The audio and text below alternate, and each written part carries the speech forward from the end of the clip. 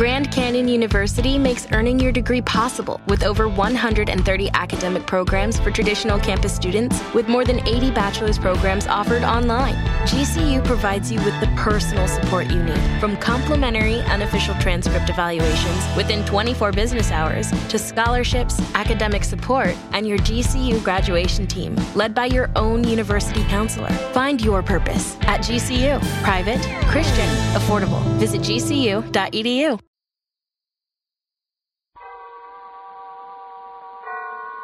Autolite and its 98,000 dealers bring you Mr. Joseph Cotton in tonight's presentation of Suspense.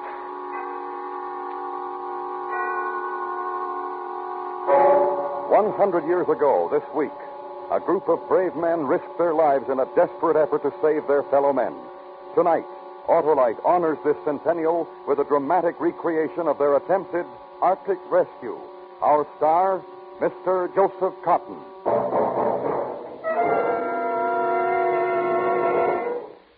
Hey, Harlow, what's in the package? The world's best Christmas present, Hap. Oh, for whom? My car. It's an Autolite Stay Full battery, the famous battery that needs water only 3 times a year in normal car use. That sure is a real present. Right you are, Hap. The Autolite Stay Full is always a real present for every car and every car owner because money just can't buy a better battery. Why, the Autolite Stay Full has fiberglass retaining mats protecting every positive plate to reduce shedding and flaking and give longer life as proved by tests conducted according to accepted life cycle standards. Where can I find this famous battery, Harlow? Under the hoods of millions of cars and at your Autolite battery dealer. He services all makes of batteries, and you can quickly locate him by looking for the Autolite battery sign or just call Western Union by number. And ask for Operator 25. I'll gladly tell you the name of your nearest Autolite battery dealer where you can get an Autolite Stay Full. The battery that needs water only 3 times a year in normal car use. And remember, from bumper to tail light, you're always right with Autolite. And now, Autolite presents a dramatic recreation of Arctic Rescue, starring Joseph Cotton, hoping once again to keep you in suspense.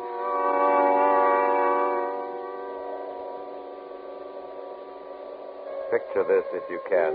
Christmas night. Miles and miles of endless, empty, broken white ice. An ice floe drifting somewhere in the vicinity of the 73rd parallel north of the Arctic Circle. Nothing but ice. That is, nearly nothing. If you look carefully through the winter night, you'll see 2 tiny, dark blemishes. The figures of 2 men. One twisted in an unconscious heap is our skipper, Jonathan Blake. The other figure, Gerald Stewart, first mate, me. It makes a good, sorry picture. Civilized men in a primitive wilderness of ice waiting helplessly for death. Aye, a sorry picture.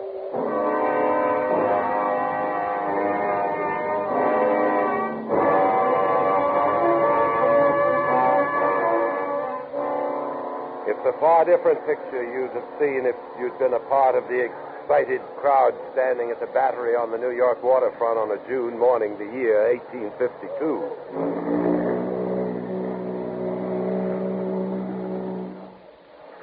The moment of departure? Aye, Lady Franklin, we must take the high tide. May God and his great mercy protect you and your men from the perils which await you. The men are prepared for hardships, Lady Franklin. We shall succeed where the others have failed in ending the mystery of the Erebus and Terror. Aye, and back to Aberdeen in time for a Christmas feast.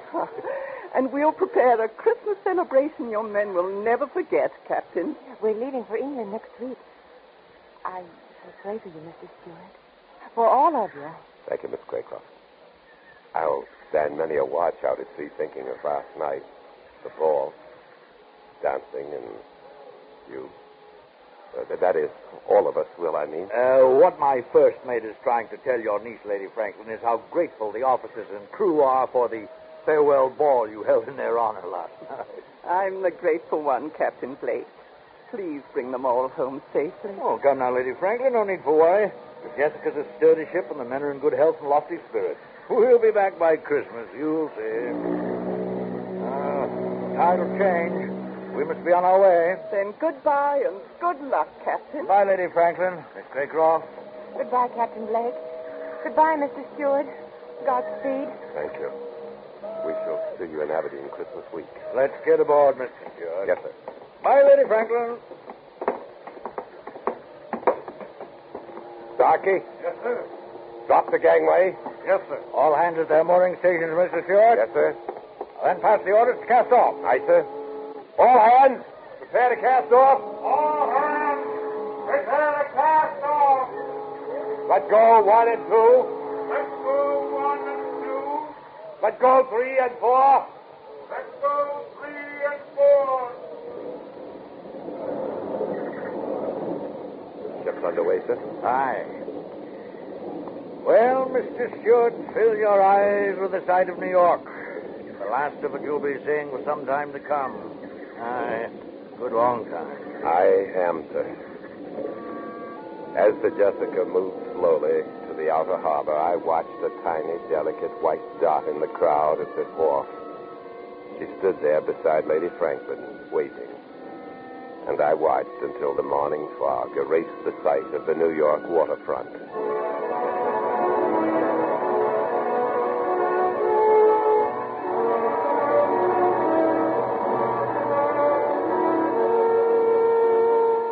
Aside from the ship's log, I have decided to keep a running account of this voyage. This account will be transferred to a watertight jar and thrown into the current should any sudden disaster occur. The first 3 weeks of navigating north were merely a matter of settling down to ship's routine. On June 30th, after officers' mess, we sighted Point Farewell on the Greenland coast. The time had come for the captain to read a letter of instructions given to him by Lady Franklin. Captain Blake, I'm sure you will do all that any man can in discovering the fate of my husband, Sir John Franklin, and his 2 ships, the Erebus and Terror. But my only fear is that you might sacrifice your lives in the unknown regions of the Arctic.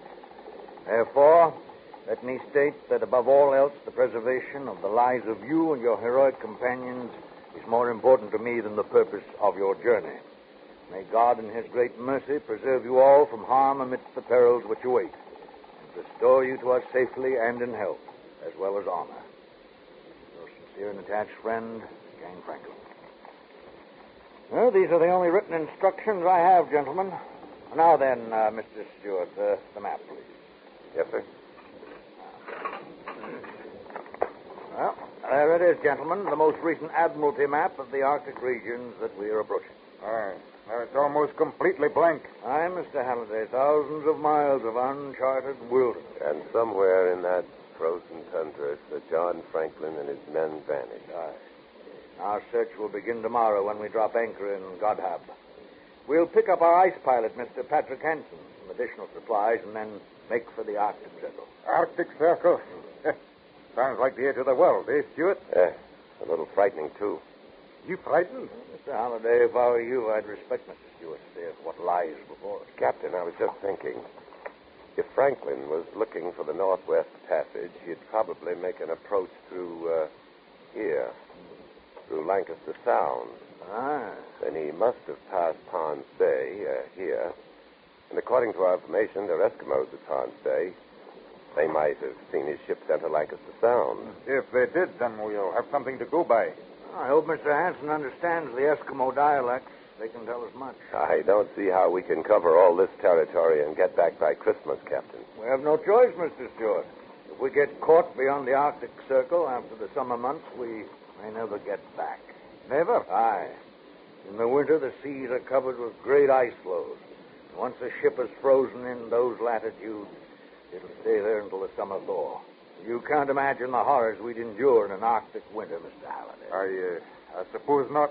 Franklin and his men were probably frozen in for the winter. And they were never heard from again. Exactly. Well, that'll give you a brief idea of what we're in for, gentlemen. We'll know more after Mr. Hansen comes aboard. Any questions? I have nothing but questions, Captain. I wish I had the answers, Stewart.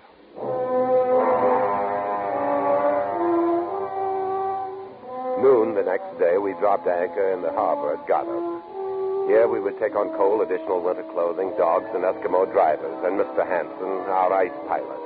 Goddard was nothing more than a few huts of the Baffin Bay Trading Company, and as we prepared to go ashore, a longboat suddenly appeared alongside. Captain Blake? Aye? I'm Patrick Hansen, your ice pilot, sir. We were about to send a boat ashore for you, Mr. Hansen. No time for that, Captain. But we planned on picking up supplies and dogs. I brought them. They're in the boat. Well, what's the rush, Mr. Hansen? Well, this is Gerald Stewart, my first mate. You never been in the Arctic before, Mr. Stewart? No. Take my word for it.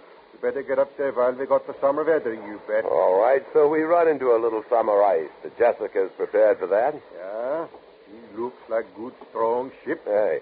You've never seen iron ship up here before. And steam engine, too. That's not all the Jessica has. There's additional iron plates across the hull, as well as added bracing for chip in the forward 10 feet of the bow is solid iron and razor sharp at the edge.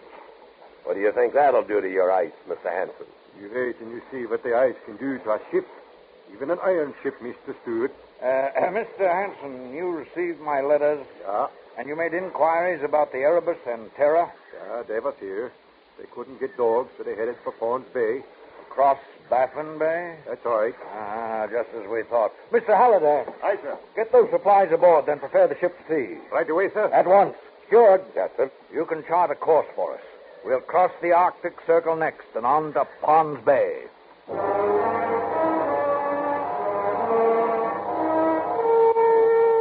We set a north by northwest course, leaving the last outpost of civilization behind us, and crossed the Great Baffin Bay. On July 4th, we crossed the Arctic Circle without ceremony. Then we had ice freezing on deck and in the rigging. A day later, we saw our first floating iceberg. For this time of year, we should not have seen either one.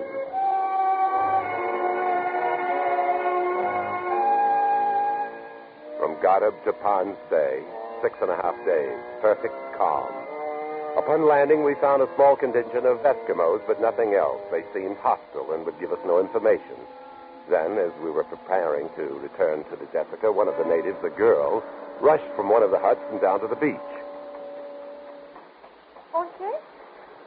What's it? Oh, what's she saying, Miss Anne? I'm not sure. Oh, Captain, look. There's something in her hand. She wants us to look at it. Small brass button. From a naval uniform. Aye.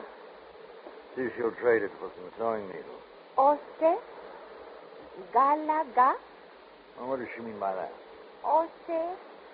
Joseph. She can't say man's name. Oste? Galaga? Joseph Gallagher? Stewart, is that name on Sir John's crew list? I'm looking, sir. Yes, sir. Yes, sir. It's here. Quartermaster Joseph Gallagher. They've been here. Aye. Well, better get back to the ship, man. Looks like a gale brewing. Oste? Oh, let her keep the button, Stewart. Give her the needles, too. Yes, sir. Oste?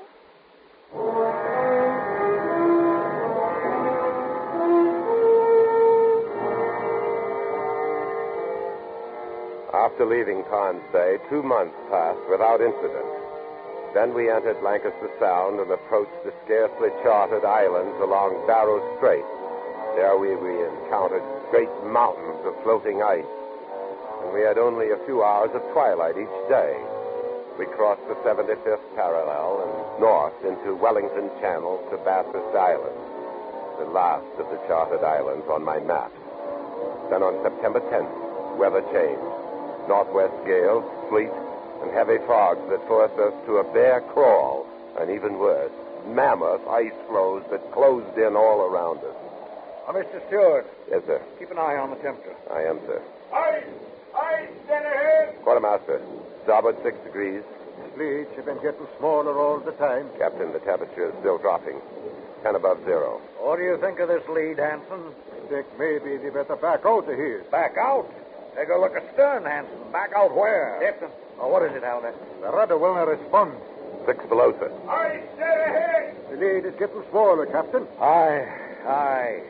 Well, the Arctic seems to be closing down on us on all counts.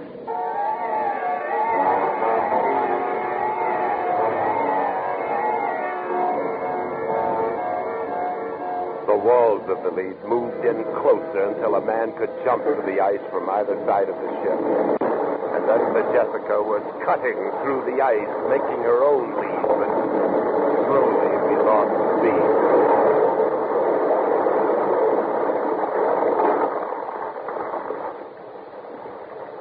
Finally, the ship gave up to the ice. He's frozen in now. Aye. Stop engines, Mr. Stewart. Yes, sir.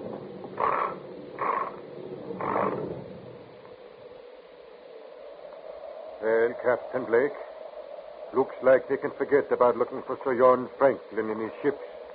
Now that we're frozen in, we're going to have to look out for our own lives, you bet.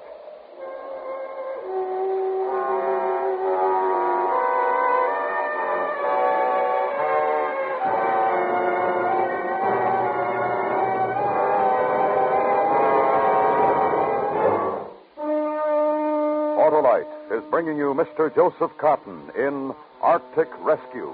Tonight's presentation in radio's outstanding theater of thrills, Suspense.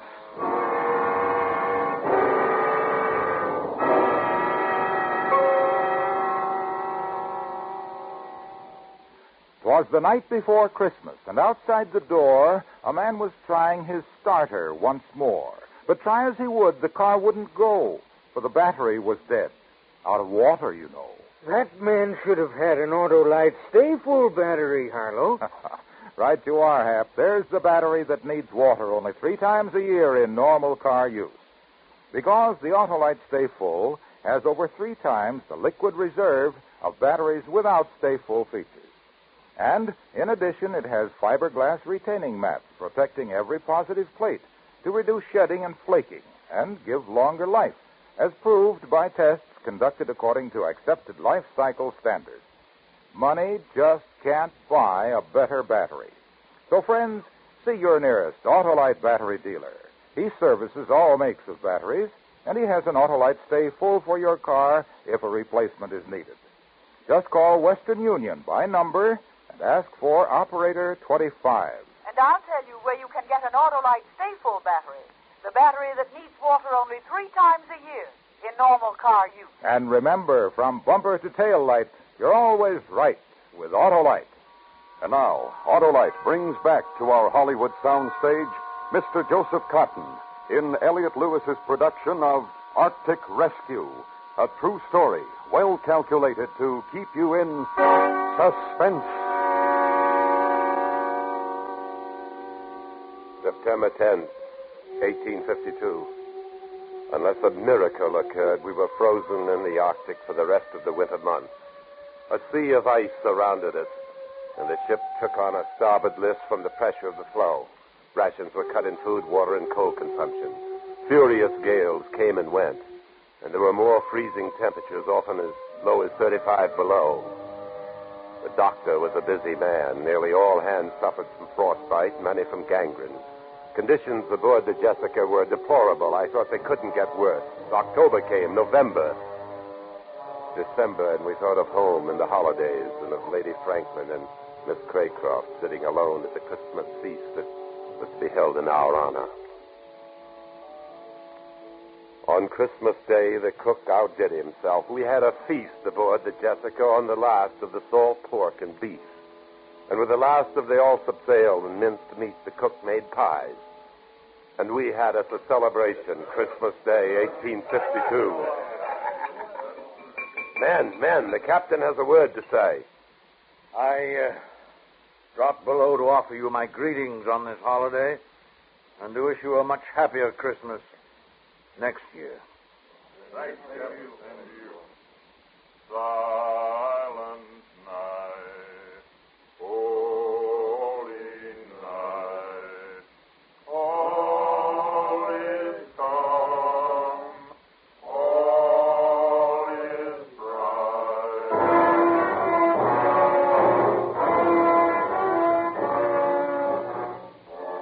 Christmas Eve, 1853, 1 year later. We're still frozen in. Summer came and passed without an appreciable rise in temperature, and the ice failed to break up. Men living on pemmican occasionally ate bear meat and seal blubber. No more lime juice. This means scurvy. The year also saw the loss of 11 men, the doctor and the ice pilot Hansen among them. 2 in a chase for the polar bear, 3 from scurvy, and the rest from gangrene. Most of the men have frostbite.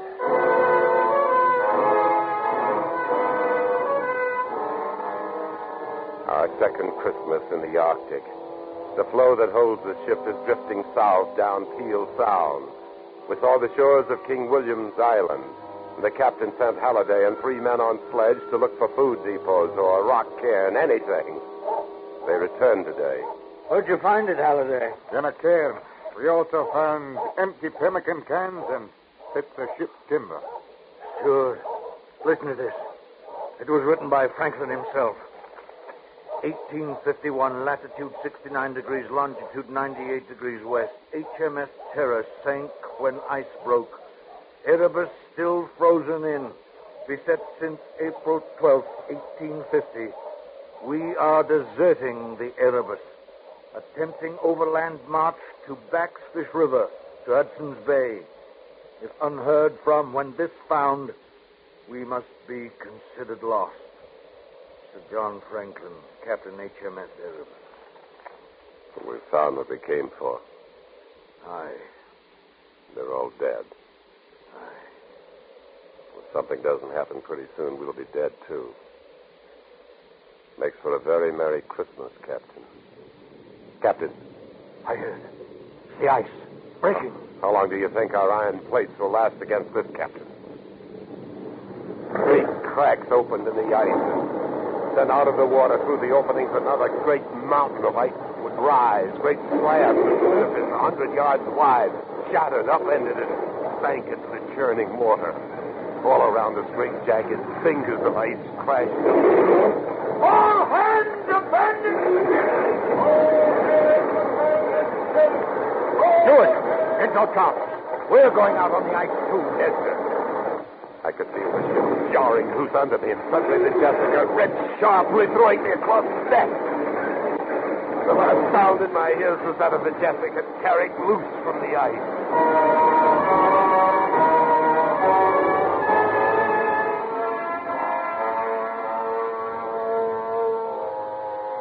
Slowly, I became aware of pain in my leg, then of movement. I opened my eyes. The captain was helping me to walk. I looked into the winter darkness for the familiar sight of the Jessica. I saw nothing. Nothing but ice. Skipper. Huh? Oh, feeling better, lad? What about the ship? Gone down. And the rest of the men? I don't know. Gone. The floe separated. Most of them were on the other side. Where are we walking to?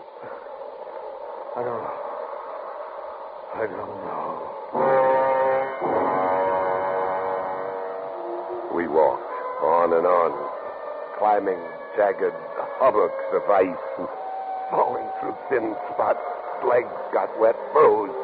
We beat the ice off, and we kept walking. Walking in circles through the Arctic night. Endless circles. We'll rest a bit. Let's rest. Sleep. A bit in the ice. Warm, comforting ice. No, don't sleep. My eyes grew heavy. I craved sleep.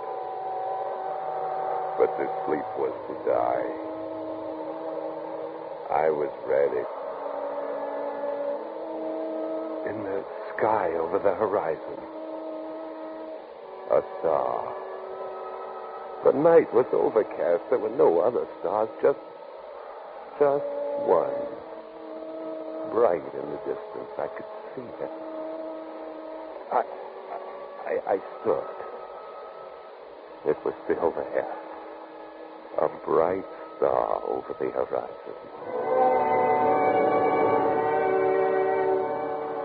Captain! Up! On your feet, Captain! We're going to keep walking. Walking?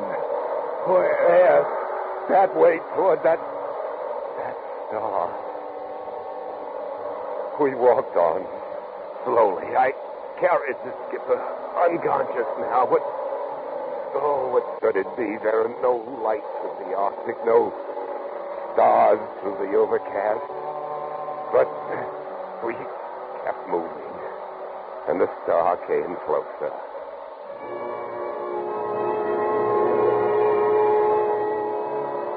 I couldn't believe what suddenly appeared. Through the darkness directly beneath the star was the vague outline of a ship. A ship. Mate! Mate, help! Help me!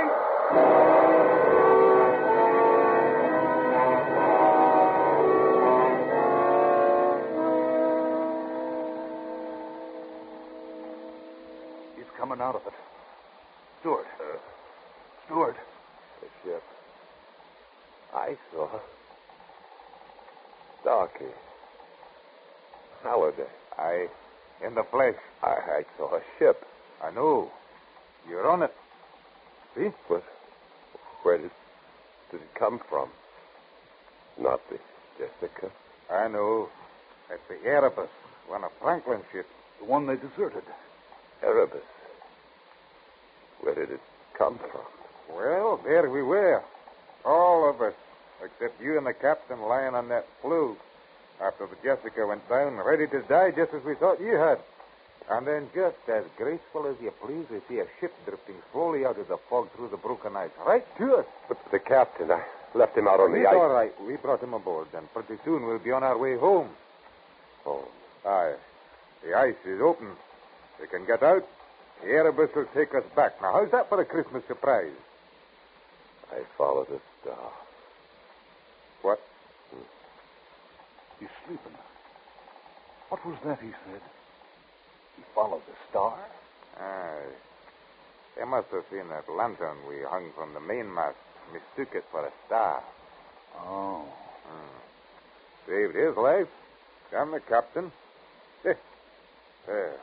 Being that it's still Christmas, I guess you could call it a miracle, eh, Starkey? I guess you could at that, sir.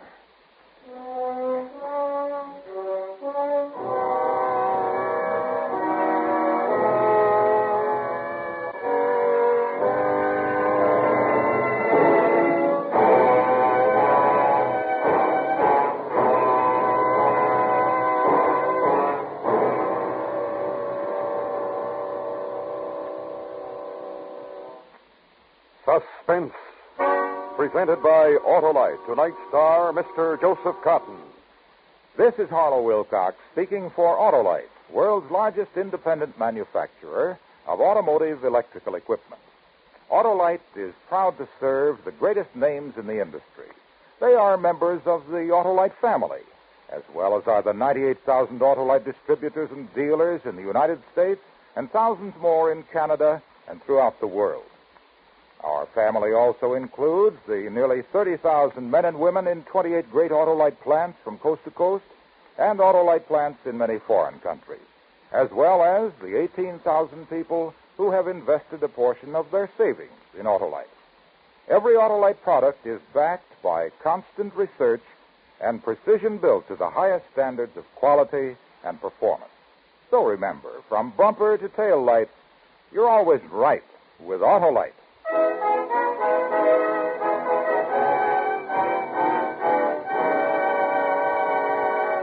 Next week, a story from your morning newspaper.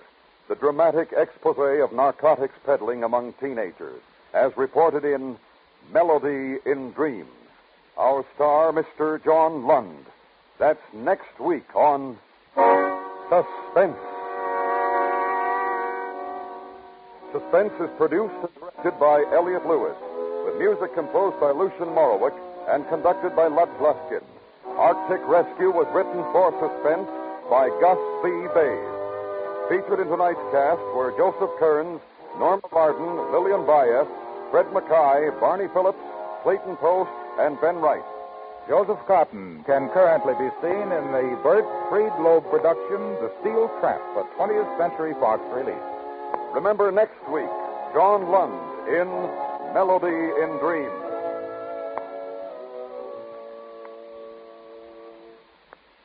Eight million Americans are suffering from arthritis or rheumatism. Recent medical discoveries have given these people hope of cure from this crippling disease. You can help make this hope a reality by mailing a contribution to Arthritis, care of your local postmaster. Friends, on behalf of the entire Autolite family and all of us on Suspense, this is Harlow Wilcox wishing all of you a very Merry Christmas. Good night. This is the CBS Radio Network.